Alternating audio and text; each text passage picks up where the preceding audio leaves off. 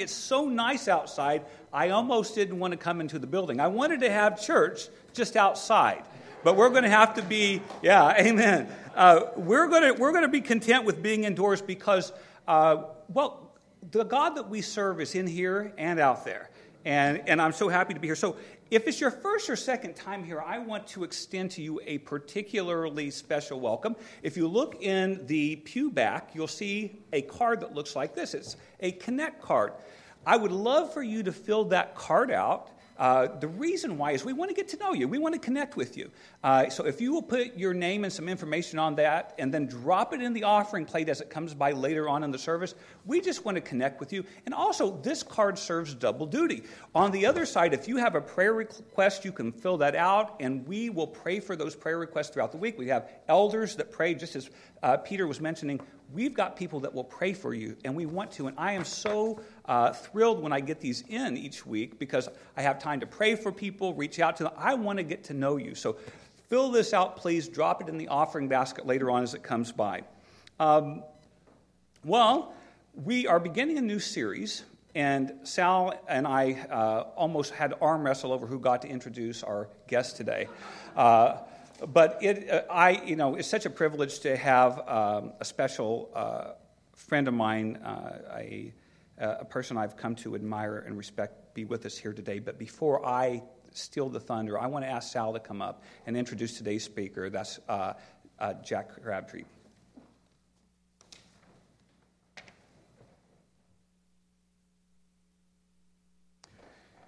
Thanks, Pastor. By the way, he won the arm wrestle. So it is truly a privilege to be here today. I just want to say that we come together as Christians to honor our mighty God who has no rival and who has no equal. And we are here to worship and praise him single-mindedly. But God has decided to use men and women to accomplish his purpose and his will. And this man, Jack Crabtree, is one of those people. I had the honor of being at the National Convention of Youth for Christ in the last 4 days. Jack was the executive director on Long Island for 30, 40 years. And today, people are still asking, how's Jack? I mean, there are 800 people gathered in Indianapolis to plan and to pray about reaching 11 to 19-year-olds, and they're still asking about Jack.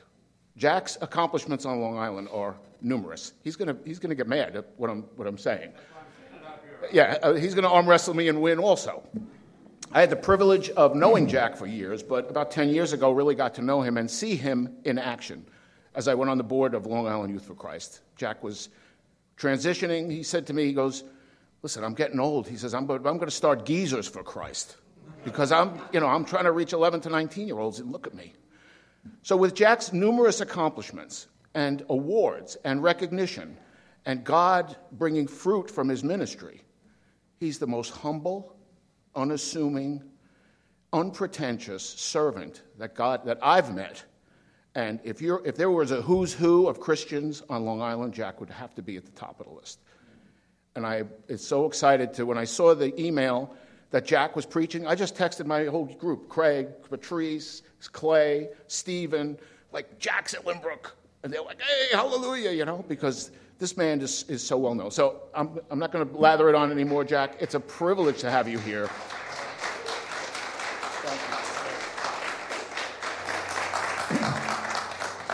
Hey, Sal and the Board of Youth for Christ gave me a big pin as an award for the most humble man on Long Island.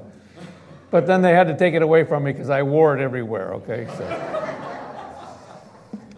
listen, thank you. It's nice to be here. I've been here in years past, and it's nice to be back and to be part of what's going on here and to be able to share this time with all of you. Listen, how does God get your attention? I mean, what does he do when he really wants to kind of let you know what's going on? To what lengths will he, kind of shake your life up? How many of you have been in the hospital? Yeah, God gets our attention there. We're laying in that bed. Sometimes we're awake all night, and God certainly has things that he wants to say to us, and he gets our attention that way. Some of you, how many of you have had a financial downturn? And when you're looking at your checkbook, and there isn't enough in the checkbook to pay the stack of bills that's sitting on your table, God sometimes gets our attention through all these things. Sometimes we have relational problems. Sometimes we're struggling in all kinds of things. But God uses these things to get our attention. So, I was thinking, what would God do if He really wanted to deliver a message to us? And I thought, He might take us to court. He might get our attention, send us a summons and say, listen, we've got to work things out here. Things are not right between us, and I'm going to pull them together. I've got some neighbors who are retired. When I go over and sit in their living room in the afternoon, they're always watching Judge Judy, okay? And they said, this is the way to get things solved, Jack. You have a problem. Don't go hiring lawyers that are going to take most of the money. Just go to see Judge Judy. And you go to Judge Judy and you can make your case, and the person who you're having trouble with, they can make their case, and then Judge Judy will decide. And I thought, well, that's interesting, isn't it? What if God brought us in to see Judge Judy? What do you think He would say with all these things? And what would He say to you and me about what's going on in our life? What changes would He like to see happening in all of us? Well, listen, that's what's happening in our Bible reading today. We're looking at the book of Micah. Micah is a small book. It's in the Old Testament, and it's listed as what you would call a minor prophet. Now, Micah is not a minor prophet because he's unimportant. He's a minor prophet only because, it's a short book. Micah his ministry was from 742 BC to 687 BC. And he ministered there in Israel and in Judah. And the other prophets who were active during that time, Isaiah and Hosea, and the kings that he worked with, King Ahaz and King Hezekiah. Now, I see some of your eyes are already glazing over, okay? You're saying, oh boy, here we are. This guy came to give us a history lesson. Get your phone out. Somebody must be wanting to get a hold of me here, right? Listen, put your phone away, okay? And before you kind of check out here, let me just say to you, I think God wants to speak to us today from Micah. The book is 2,500 years old. But I think what it talks about is very much the same things that you and I are going through. And I want to say to you today that I think God wants to speak to us about our lives and where we're going and what He's given to us and how He wants to use us in this world. So let's take a look. Let's take a look at what God wants to say to us and all these things. I mean, Micah's world was very much like our world. I'll give you 3 examples. Number 1, there was international tension going on. Israel was caught between 3 big powers. Well, Assyria to the north, very strong nation, very strong empire, and Egypt to the south. And Assyria and Egypt, they were having all kinds of problems back and forth with each other, and Israel was caught in the middle. And the Philistines were on the other side, and they were always causing trouble. Assyria had so intimidated Israel that Israel was actually paying them not to invade them. They said, look, you're going to come, just take our money, okay? Just take our gold, take all of our possessions, just don't come and kill all of us. And so they were in this international tension, these superpowers going at each other. Sound familiar? The second thing that happened in the time of Micah is that there was tremendous corruption going on. Corruption not only in the leadership of the country. I mean, everybody was on the take. Everybody was getting paid for what they did. But the corruption was even involved in God's temple. God's priests, His people, they were taking bribes. And they would say, pay us enough money and we'll pray a blessing over top of all of you. And they began to just, kind of sell out all of their religious calling to just make themselves comfortable. And then the third thing is that in addition to the corruption, that there was moral chaos. Now, moral chaos is the outcome of corruption, right? I mean, when you get to the point where you realize that the people who are in charge of the government, that they're on the take and they're doing only what's best for them, that they're making the rules up for themselves. And when you see that the church leaders are basically, they're just changing everything around to kind of fit out what would benefit them the most, then you have no motivation to do what's right. If everybody else is just doing what they think is right in their own eyes, I'll do it too. And so when the leaders can't be trusted, People are just, they're going their own way, doing their own thing. Now, does this sound familiar? Is this the direction that our country and that our world is going? I mean, the message of Micah comes and speaks to us. God used Micah to kind of step in to give a very clear, very short, very, very, powerful message. And he basically condemned and brought judgment against people. Not just the king and his court, but against the religious leaders as well. And said, look, here's what you're doing. So in several chapters in the book of Micah, he puts this courtroom scene into a play. And here in chapter 6 that we're going to look at today, where the heading says, "The Lord's Case Against Israel." So are you ready? Judge Judy's in the house? All right. She's gonna let the Lord speak first. And here's what he's going to say. He says, listen to what the Lord says. "Stand up and plead my case before the mountains. Let the hills hear what you have to say. Hear, you mountains, the Lord's accusation. Listen, you everlasting foundations of the earth." I mean, God's basically saying, look, I put all this together, all right? I put all these mountains in place. They're a witness to me already, and I'm just going to let them listen to what I have to say. "For the Lord has a case against his people. He's lodging a charge against Israel." Look at this. "My people, what have I done to you? I mean, how have I hardened you? How have I burdened you? Answer me." I mean, he's saying, we used to be close, and now there's this big gap between us. And what's going on? And God's saying, have I done something to kind of drive you away from me? I mean, sometimes I look at our society these days and I see people drifting away, sometimes even church people, but many people not even considering God. And I wonder what God would come down and say to us, have you forgotten what I've done?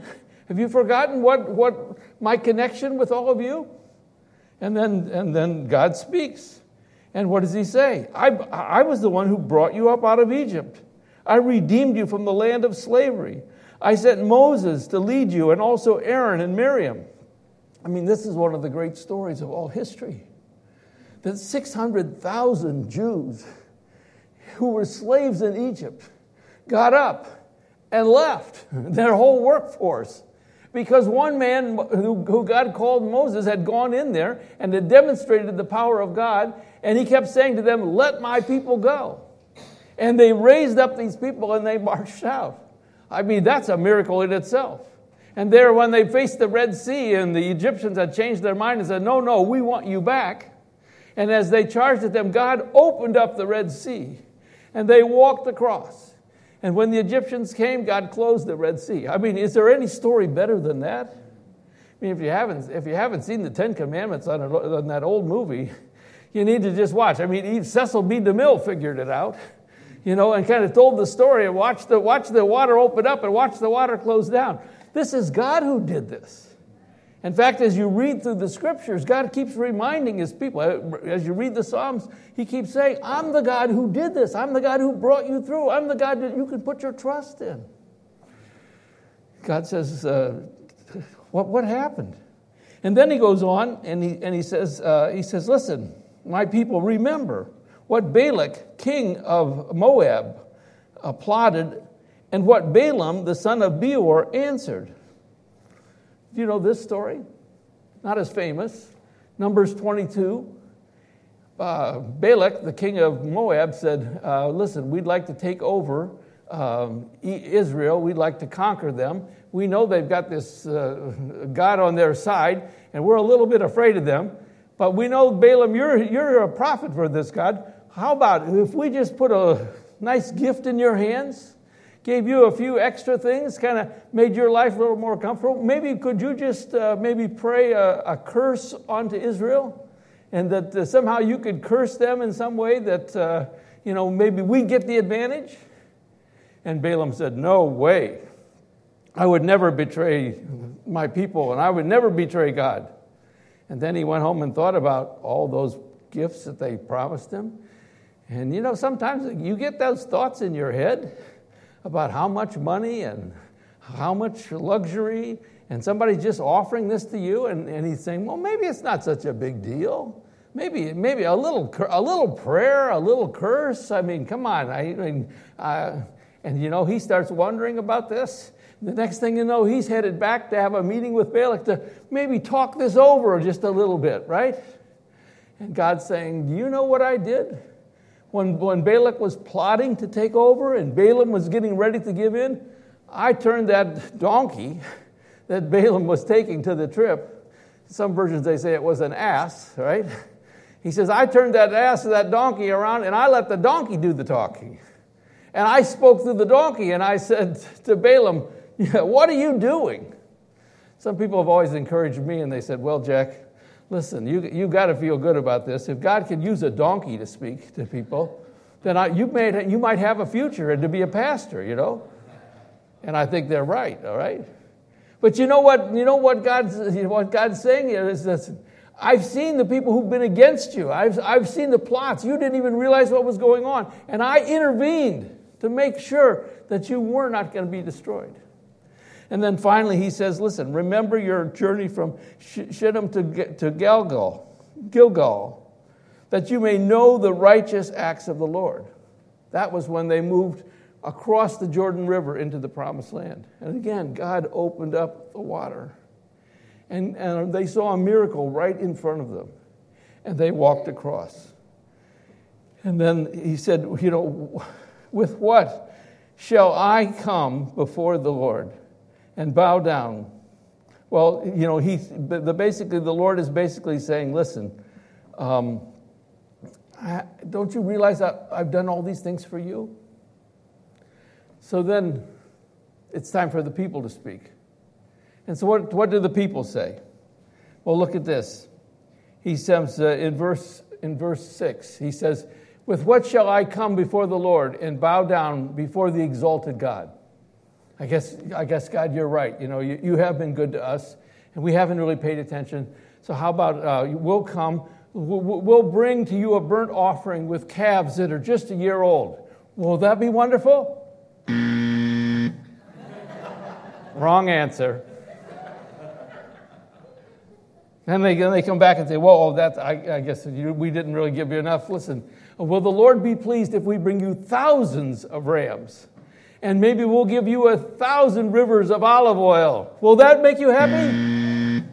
Wrong answer. And then he goes even farther and he says, listen, what if we offer our firstborn for my transgressions? Now, this is getting a little close to home. I'm firstborn. How many other people are firstborn in your family? Your parents were willing to give you up to kind of get to win God's approval and all this, right? He said, how about if we offer our firstborn for our transgressions? Then the fruit of our body, then you'll really be pleased with us, right? Wrong answer, okay? Sometimes we think with this whole religion, church thing, that somehow we can just negotiate our way with God. We hear what he wants us to do. We know that we don't come through and do what he wants us to do. And then we say, well, we can talk this out, right?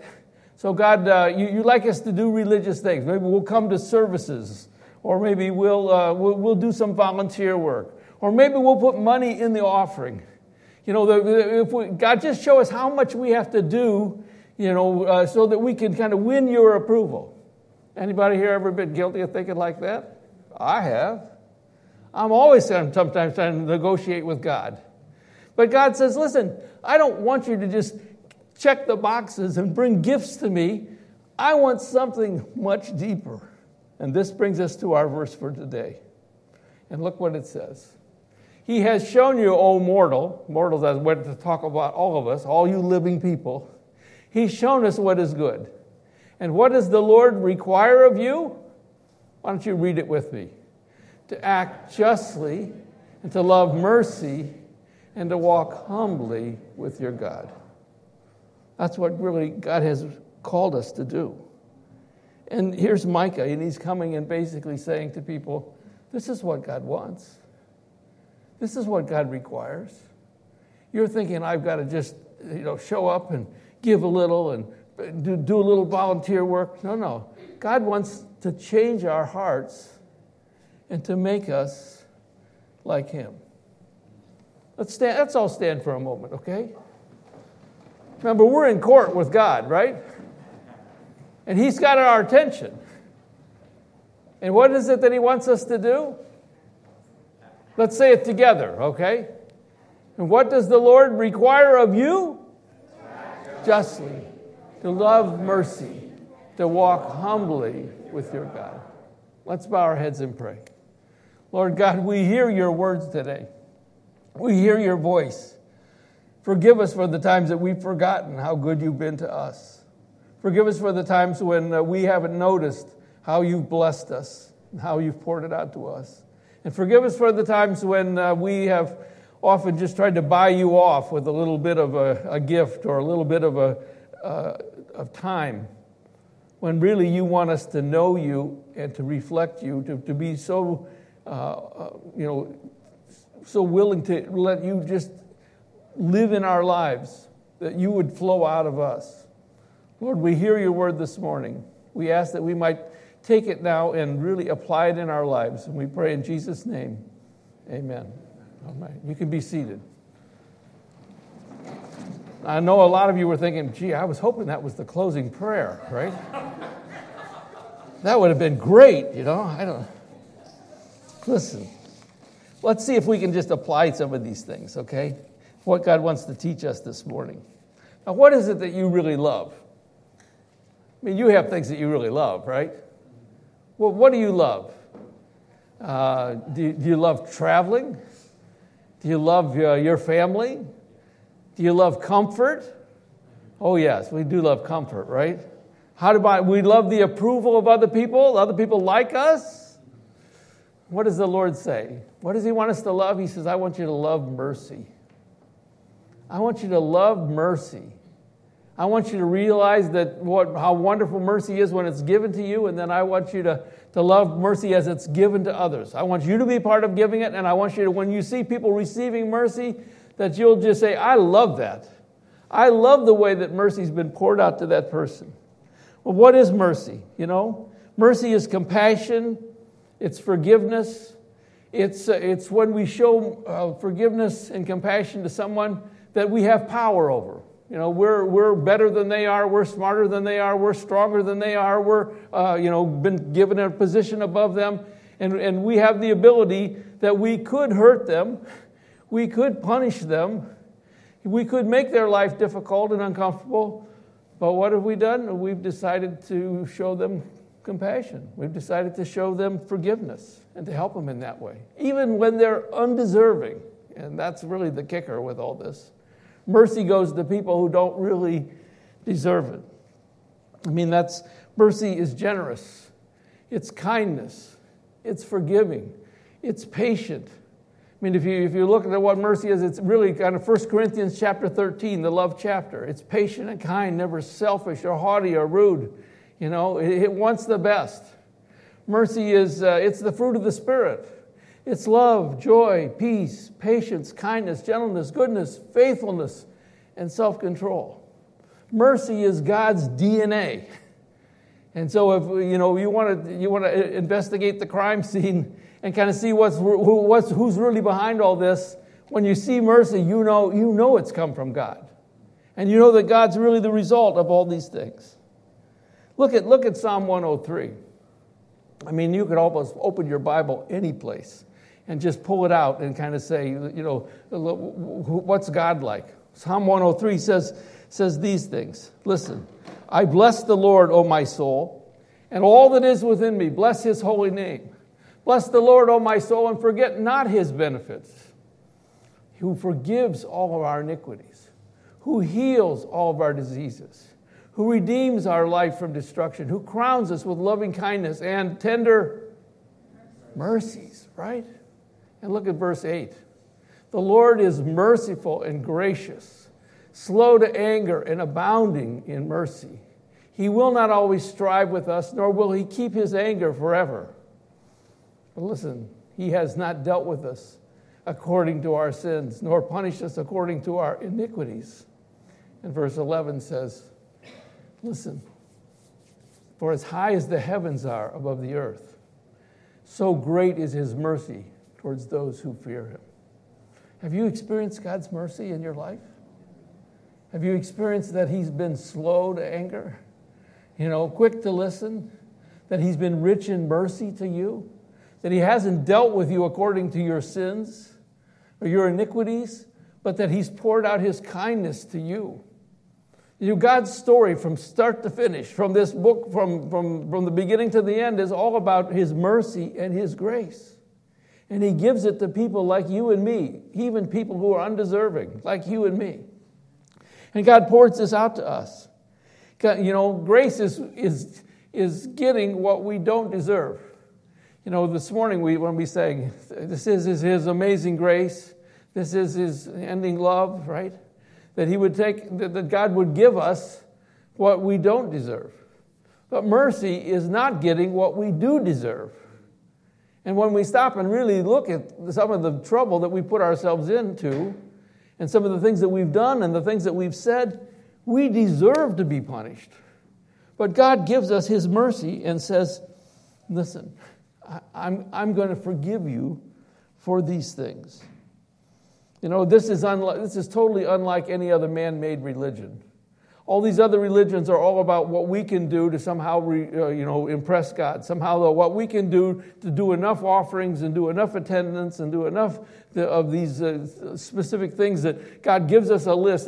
So as much as we can do these things, but then we'll earn God's forgiveness. Then we'll earn his favor. Then God will really embrace us. And the Christian faith is a total reversal of this.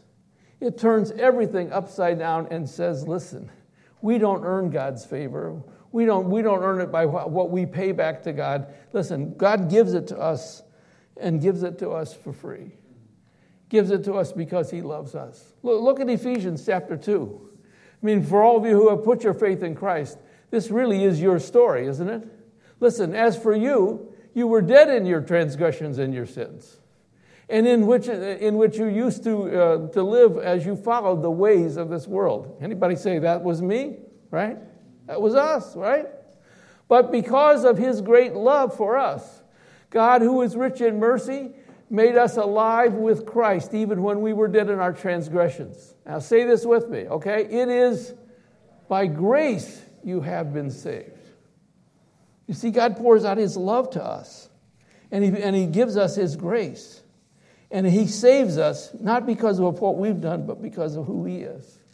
Look at Psalm 130. We've been reading these Psalms over at Shelter Rock Church during the summer. Maybe you've been reading them as well. Put your hope in the Lord, for with the Lord is unfailing love, and with him is full redemption. Now, Pastor Nathan, he's about 10 times smarter than I am, okay? He knows Hebrew and Greek and all these things. I only know one Hebrew word, and that's the one that's on the screen here. It's called Hesed. And it's God's unfailing love. It's this love that just can't be contained. It's this love that just can be given to us and continues to redeem us and fill us and help us in all these things. And whenever they talk about this, they talk about this Hesed love. This love that's like no other love that you ever have been a part of. That this love that God has for us. And Jesus ultimately is God's, he's Hesed love in a human body. His coming to earth made such an impact on all of us because nobody had ever seen anybody love the way that he loved. And that Hesed love took him all the way to the cross. And he allowed his body to be destroyed so that he could give us the love that God wanted us to have. And so God shows us all these things. So when we realize how much God has given us, stop and think about it, Lynbrook Baptist, okay? We're the richest people on earth. We are. We have what everybody's looking for. Everyone's looking for peace. Everyone's looking for forgiveness. Everyone's looking for security. Everyone's looking to know what their future's going to be. Everyone's looking to be loved unconditionally. And God has given it to us. He's given us complete forgiveness and his unconditional love. Do you feel wealthy today? God has poured out the wealth of heaven in your life. And all these other things that we spend our time chasing after, the things that will eventually be destroyed, eventually disappear, things that we can't really carry on into our life beyond death, God gives us what we need, not only here, but He provides us this love that we'll have with Him forever. My goodness. So what is it that God wants from us? Well, He wants us to show mercy. He wants us to love mercy. And as one pastor said, if you get it, then you better give it. So He wants us to understand how much mercy He's given to us so that we can know how much we have to give to other people. And we can begin to pour that out in that way. You see, God wants us to make mercy, really, He wants us to make mercy a regular part of our life, a daily part of our life. He wants mercy to kind of be running through our brains and right through everything that we do, in the way we speak, in the way that we reach out to other people, that we're constantly saying, where's mercy in all this? Well, where does mercy need to be applied? And let's make mercy be part of it. Let's love mercy so much that it's always on our mind, and that we're figuring out how God can use all these things. Mercy is a different way of looking at life. It's a different way of handling and responding to what's happening with that. Steve Sizer, who's a Church of England rector, tells the story about during the civil war in the nation of Lebanon. Lebanon's in the Middle East, between Israel and Syria, and it had a very Christian background and a very strong Christian community. In the middle of the Civil War, those anti-Christian people were kind of coming against them, and they had a young man who was in the ministry. They'd captured him. They were taking him out to execute him. And as they were walking him off the road and down the path, down to the bottom where they were going to shoot him, his captor had AK-47 right to his back, walking him all the way down. And what he didn't realize, he was kind of casual, thinking, well, this guy's a pastor, it can't be that dangerous. But this pastor had some military training, so the pastor kind of caught him unaware and disarmed the man. And suddenly now the pastor had the AK-47. And now they were walking in the same direction, and the pastor's got the AK-47, and the terrorist, the rebel, the anti-Christian, soldier there. Now he's got the gun to his back. The pastor said, at that point, God began to speak to me, and He began to say, "Love your enemy, do good to those who hate you, do not repay evil for evil." He said, "Lord, why of all times would you remind me of these verses, right? Why couldn't it be an eye for an eye and a tooth for a tooth?" And he says, so he just takes and he throws the AK-47 into the bushes. And they continue walking, and then the terrorist realizes the pastor's not armed anymore. So he turns around. The pastor said, "Oh no, now I'm in trouble. What do I do next?" And he starts running back up the hill. And the terrorist is chasing him. He says, "Oh no, now I'm going to get it. I'm sure he's going to get the AK-47 and use it on me." He said, but when he grabbed a hold of him, he said the terrorist turned him around and embraced him. And with tears in his eyes said, "Thank you for saving my life." See, mercy is that unexpected response to evil or to the pressure that comes to us. It's a way of looking at life differently and kind of saying, I can be free to embrace even my enemies with all these things. Now, how do we apply mercy in our life? I mean, how many of you have been chased by a terrorist this week? Okay, maybe in your dreams, right? Well, listen, there are people all around us who need mercy. Remember last summer when we lost our power? And I don't know, we were out like 4 or 5 days up in Huntington where I live. And first day we kind of did okay, and then I was worried about what was going to happen. I looked over at my neighbor. We have a very interesting block. We got a lot of people, a lot of rental properties and people of all different backgrounds living there. And I looked over next to the house next door to us. The kids over there, teenagers, had built a fire. And they had built some kind of thing. They looked like they were going to cook their food on this fire. And the fire was so close to the house, I was like, what are they doing? Well, I'm out the door, and I'm halfway over to their house, and I'm thinking, these stupid kids, what are they? They're going to set this house on fire, and we're going to have all these problems, and what are these kids thinking? And halfway there, it's like the Lord just kind of whacks me in the side of the head and goes, Jack, they're hungry. They have no power. They started this fire because they want to cook some food, probably that's going to spoil in their refrigerator that has no electricity. And I'm going, well, what can I do? And it was at that point, God kind of said to me, Jack, I think there is a gas grill on the side of your house that I blessed you with. It's sitting under there underneath the cover. It's just sitting there.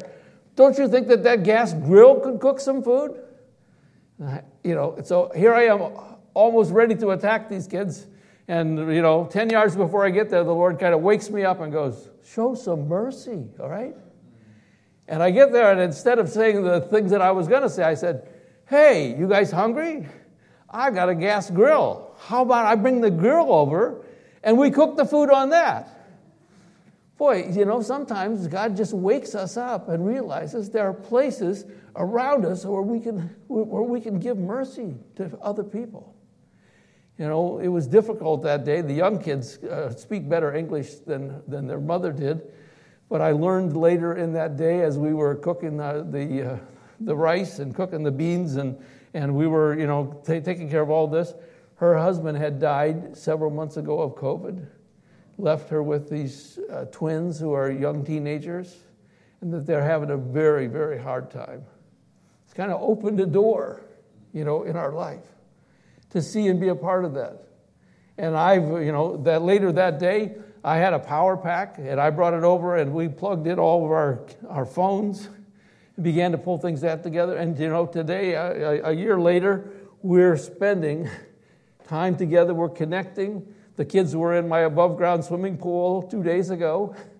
It's our way of kind of saying, listen, whatever God's given us, let's just share it. And you know what? God's given you different gifts. He's put things in your hands. And he says, just give mercy to people. Just share it, and let's be part of all these things. So let's take a moment, just before we're done here. I'm sorry if I'm talking too long. But listen, what are some signs that you're merciful? Okay? I mean, how would you know if you're really a merciful person? Here, I'll give you 4 signs today.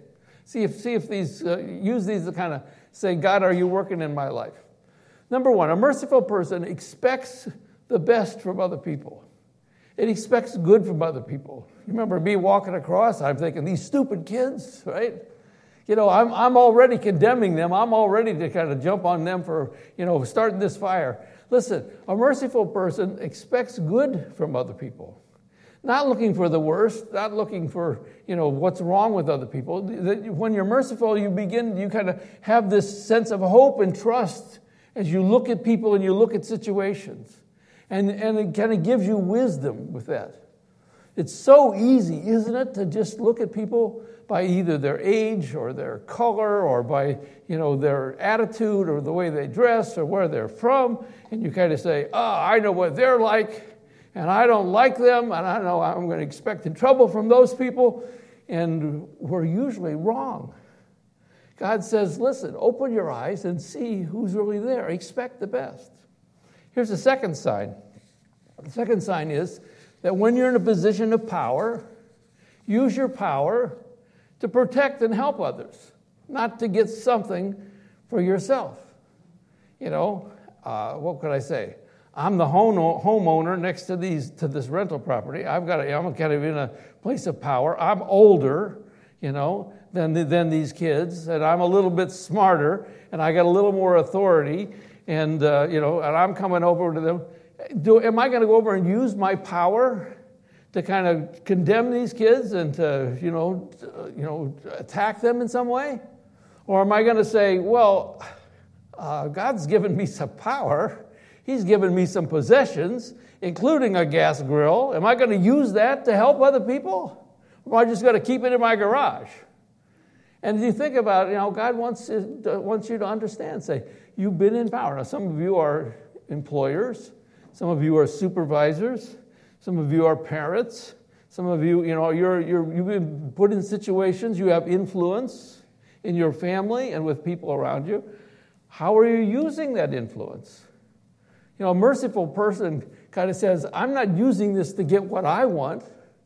I'm using the power that God's given me to protect and to help other people. There's the third way that we could find out how merciful we are. It has to do with what we say. A merciful person holds back comments that would cause a person embarrassment or shame or discomfort. The most powerful weapon you have isn't an AK-47. It's that thing that's underneath your nose. You know, the most powerful weapon, you carry it around with you everywhere you go. Your tongue, your words, what comes out of your mouth, it can do tremendous damage. And it can do tremendous good. And I think a merciful person, again, you know, learns to be able to say, I'm going to be careful what I say. I'm going to be careful how I say it. I'm going to be careful what I do. It's me, again, walking towards those kids, right? And I got some words ready to give them. And they're not going to be nice words. I'm going to let these kids know how stupid they are and how dangerous this is and blah, blah, blah, and everything else. I'm going to try and shame them, embarrass them, you know, in such a way, right? And God stops me and says, close your mouth, you know. Try to understand what these kids are going through, what their situation is. Use your ears. You know, the 2-to-1 ratio, 2 ears, 1 mouth. I think God's trying to tell us something, right? Let's spend twice as much time listening as we are talking. Am I making sense? You understand? So God wants us to hold back the comments. The sad thing is that many times in our church, we're often too quick to gossip about other people. People make mistakes. People go through hard times. People have a past. They have a history. And sometimes we're just so eager to kind of tell other people about the bad news that we've heard about other people. And God says, if you want to be a merciful church, we've got to learn to swallow those words, to hold them back, and to not use words that would shame other people or attack them or undercut them in that way. Let's use our words to build up people, you know, so that everybody will be edified, everybody will be encouraged by all this. And the fourth way to know that you're merciful is that when you need to confront someone, and really often we do, you don't confront someone with a feeling like, I'm really going to enjoy this. I'm going to tell them off. I'm just going to put them down. I'm just going to let them know that I'm in charge here and that their way's the wrong way. Well, guess what? There are times when people are doing things that are incorrect. Sometimes when people are doing things that are going to cause damage. You know, the fire was very real and very dangerous at that house. Something needed to be done to get rid of that fire from there. But you know what? When a merciful person, when they give correction and warning, they do it gently. And they do it in a way to seek positive change. You've probably worked for someone or you've been around somebody. They just love to tell you when you're wrong, right? They just love to tell you when you made a mistake. And sometimes even here in the church, we just, you know, we save up our energy, and when somebody makes a mistake, we love to point it out. And God says, no, be merciful and use your correction and your warning to kind of build them up and to let them know that there is a better way to do this, but do it gently in all that you do. Well, see, what mercy looks like in this way is mercy basically says, listen, we need to be patient with other people and their quirks. Anybody know anybody that has quirks? Yeah. Anybody in your family? Yes. People who live on your block, people who you work with, yeah, we've all got quirks, right? Merciful people are patient with people. We understand them. Merciful people help other people who are around them. They give people a second chance. And they do good to people, even to people who hurt them. Now that's getting really close to home, right? I mean, I can be merciful to people I don't know, but boy, if they've hurt me, can I be merciful to them? God says, yes, be merciful, even when people hurt you. Even when people offend you. Can you be merciful to people who've said something untrue about you, or people who've said something that's been unkind to you? Can you be unmerciful to them? Can you be merciful to them? And merciful, well, it's building bridges to people who are unpopular. Building bridges of love to them. Taking the church here. There's certain people in the church who are very popular. There are other people who are kind of loners and they're really not connected. And you kind of say, well, I love to go be with the people who are popular. I love to be their friends. God says, listen, build your friendships in all directions. Build your friendships. Don't overlook the people who are unpopular, the people who are struggling, the people who are very much separated. Spend some time with them and build some friendships with all of these people.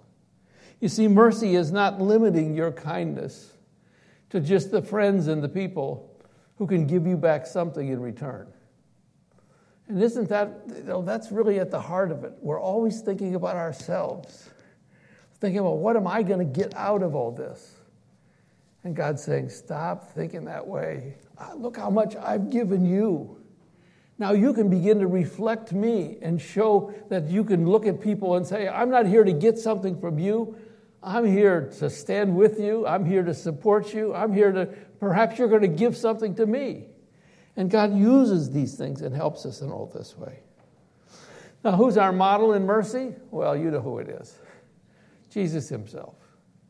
I mean, with the Hesed love, this unfailing love that he brought to us, and the way that all the stories that Jesus told, all the incidents, I mean, we could go on all through the afternoon and the evening talking about how Jesus showed mercy to people along the way. He touched the people who were untouchable. He had conversations with the people that other people shunned. He constantly kind of reached out to other people and brought them in. He crossed all the boundaries that the human boundaries that we set up. And he says, listen, I want you to show that kind of love to others. And I want you to be part of all this. Jesus says, as I have loved you, so I want you to love one another. God wants you to love mercy. In the same way that Jesus had mercy on you, well, God wants you to have mercy on others. I'm ready to close. I'm going to read one more thing. Yesterday, Pastor John Yenchko from up in the North Shore Community Church in Oyster Bay put this on Facebook, and he very appropriate. He said, terror was the dominant tool by those in power to maintain power over other people. It's always been true in history. If you can be bigger and stronger and more terrifying, if you can have people fear you, then you can control them. And he said, on this day, we're reminded that terror was used to try and, gain power and to bring destruction on 9/11. He said, but there was a rabbi from Nazareth who came into the world with a new paradigm for power. He said this rabbi reversed the order of all things. This rabbi ultimately would lay down his life for his subjects. See, it's always been that the people in charge, they get other people to lay down their lives. They destroy other people. But this rabbi turns everything upside down and says, no, I've come with all my power and with all my authority, I've come to lay down my life. This rabbi came to serve, not to be served. It said he came to lay down his life for the ransom of many. On 9/11, we see that this battle that's going on is between kingdom values versus really self-serving values, pagan values, ungodly values. And when we see the battle here, it's not just political, it's not just a national conflict, it's not just conflicting worldviews. When we follow Jesus, our standards, our values regarding freedom and the dignity of other people, it just is the opposite of the way the world sees things. When we look at Jesus and we see his model, we understand that all of us who are linked to Jesus and linked to his death and linked to his resurrection, that we understand that God's love is merciful, that God loves to give us grace, and God wants us to share this with others. then if God is love, then we as his people, we're love, aren't we? God wants us to be merciful to them. If Jesus came to carry our burdens, then we can carry the burdens of others around us. If Jesus came to give us the truth that would set us free, then we can create a culture that's characterized by freedom and by truth. You know, where the law of Christ is recognized around the world, well, guess it, people prosper and people are lifted up. And where the law of Christ is ignored or rejected, well, I would say to you, people suffer.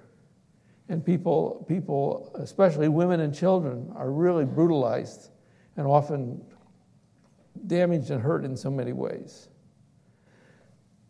So let's let our light shine. We're called to be salt and light in this world. The salt of our life, the light of our life, is mercy. The verses that we are looking at today are what? What does God require? That we would act justly, that we would love, and that we would walk humbly with our God. Let's bow our heads and pray. Lord, we thank you this morning for your wonderful mercy and love to us. We thank you for your word. Thank you that you made your case here in Micah 6. And you told us flat out, I don't need you to just be good religious people. I want you to know me and to receive what I want to give to you so much that it just becomes part of our being. That we're receiving the mercy of God in our life, that it just will flow out of us. It's going to come out of our pores. We'll be, the more that we're filled with God's Holy Spirit, that he would just leak out of us into the lives of many people around us. God, we thank you. We thank you for your clear direction to us. And Father, we thank you for letting us live in a time like this, where people need to see justice, and they need to experience mercy, and they need to see humility, to learn how that they can bow themselves before you. Lord, will you put us here in this time, and we would pray that you would use each one of us to be your salt and light in this world. Jesus, we pray this in your name. Amen. Show mercy to people. This Operation Christmas Child, we have a granddaughter, and we've done this with her for 15 years. Every year that she's older, we add another box. So last year we did 15 boxes. So I would say parents and grandparents, take your kids shopping. Let them be a part of building these boxes, and give them a real experience of mercy. Right now, think of somebody in your family, somebody at your work, who you need to show mercy to. Ask God for that strength to do that. And let's look at this verse as we go, as our benediction, as we put it up here for us, Micah 6:8. He has shown you, all Lynbrook Church, what is good. And what does the Lord require of you? You say it with us. To act justly, to love mercy, and to walk humbly with your God. Go now in the name of the Father, and the Son, and the Holy Spirit. Go in justice, go in mercy, go with humility. Go in Jesus' name, amen.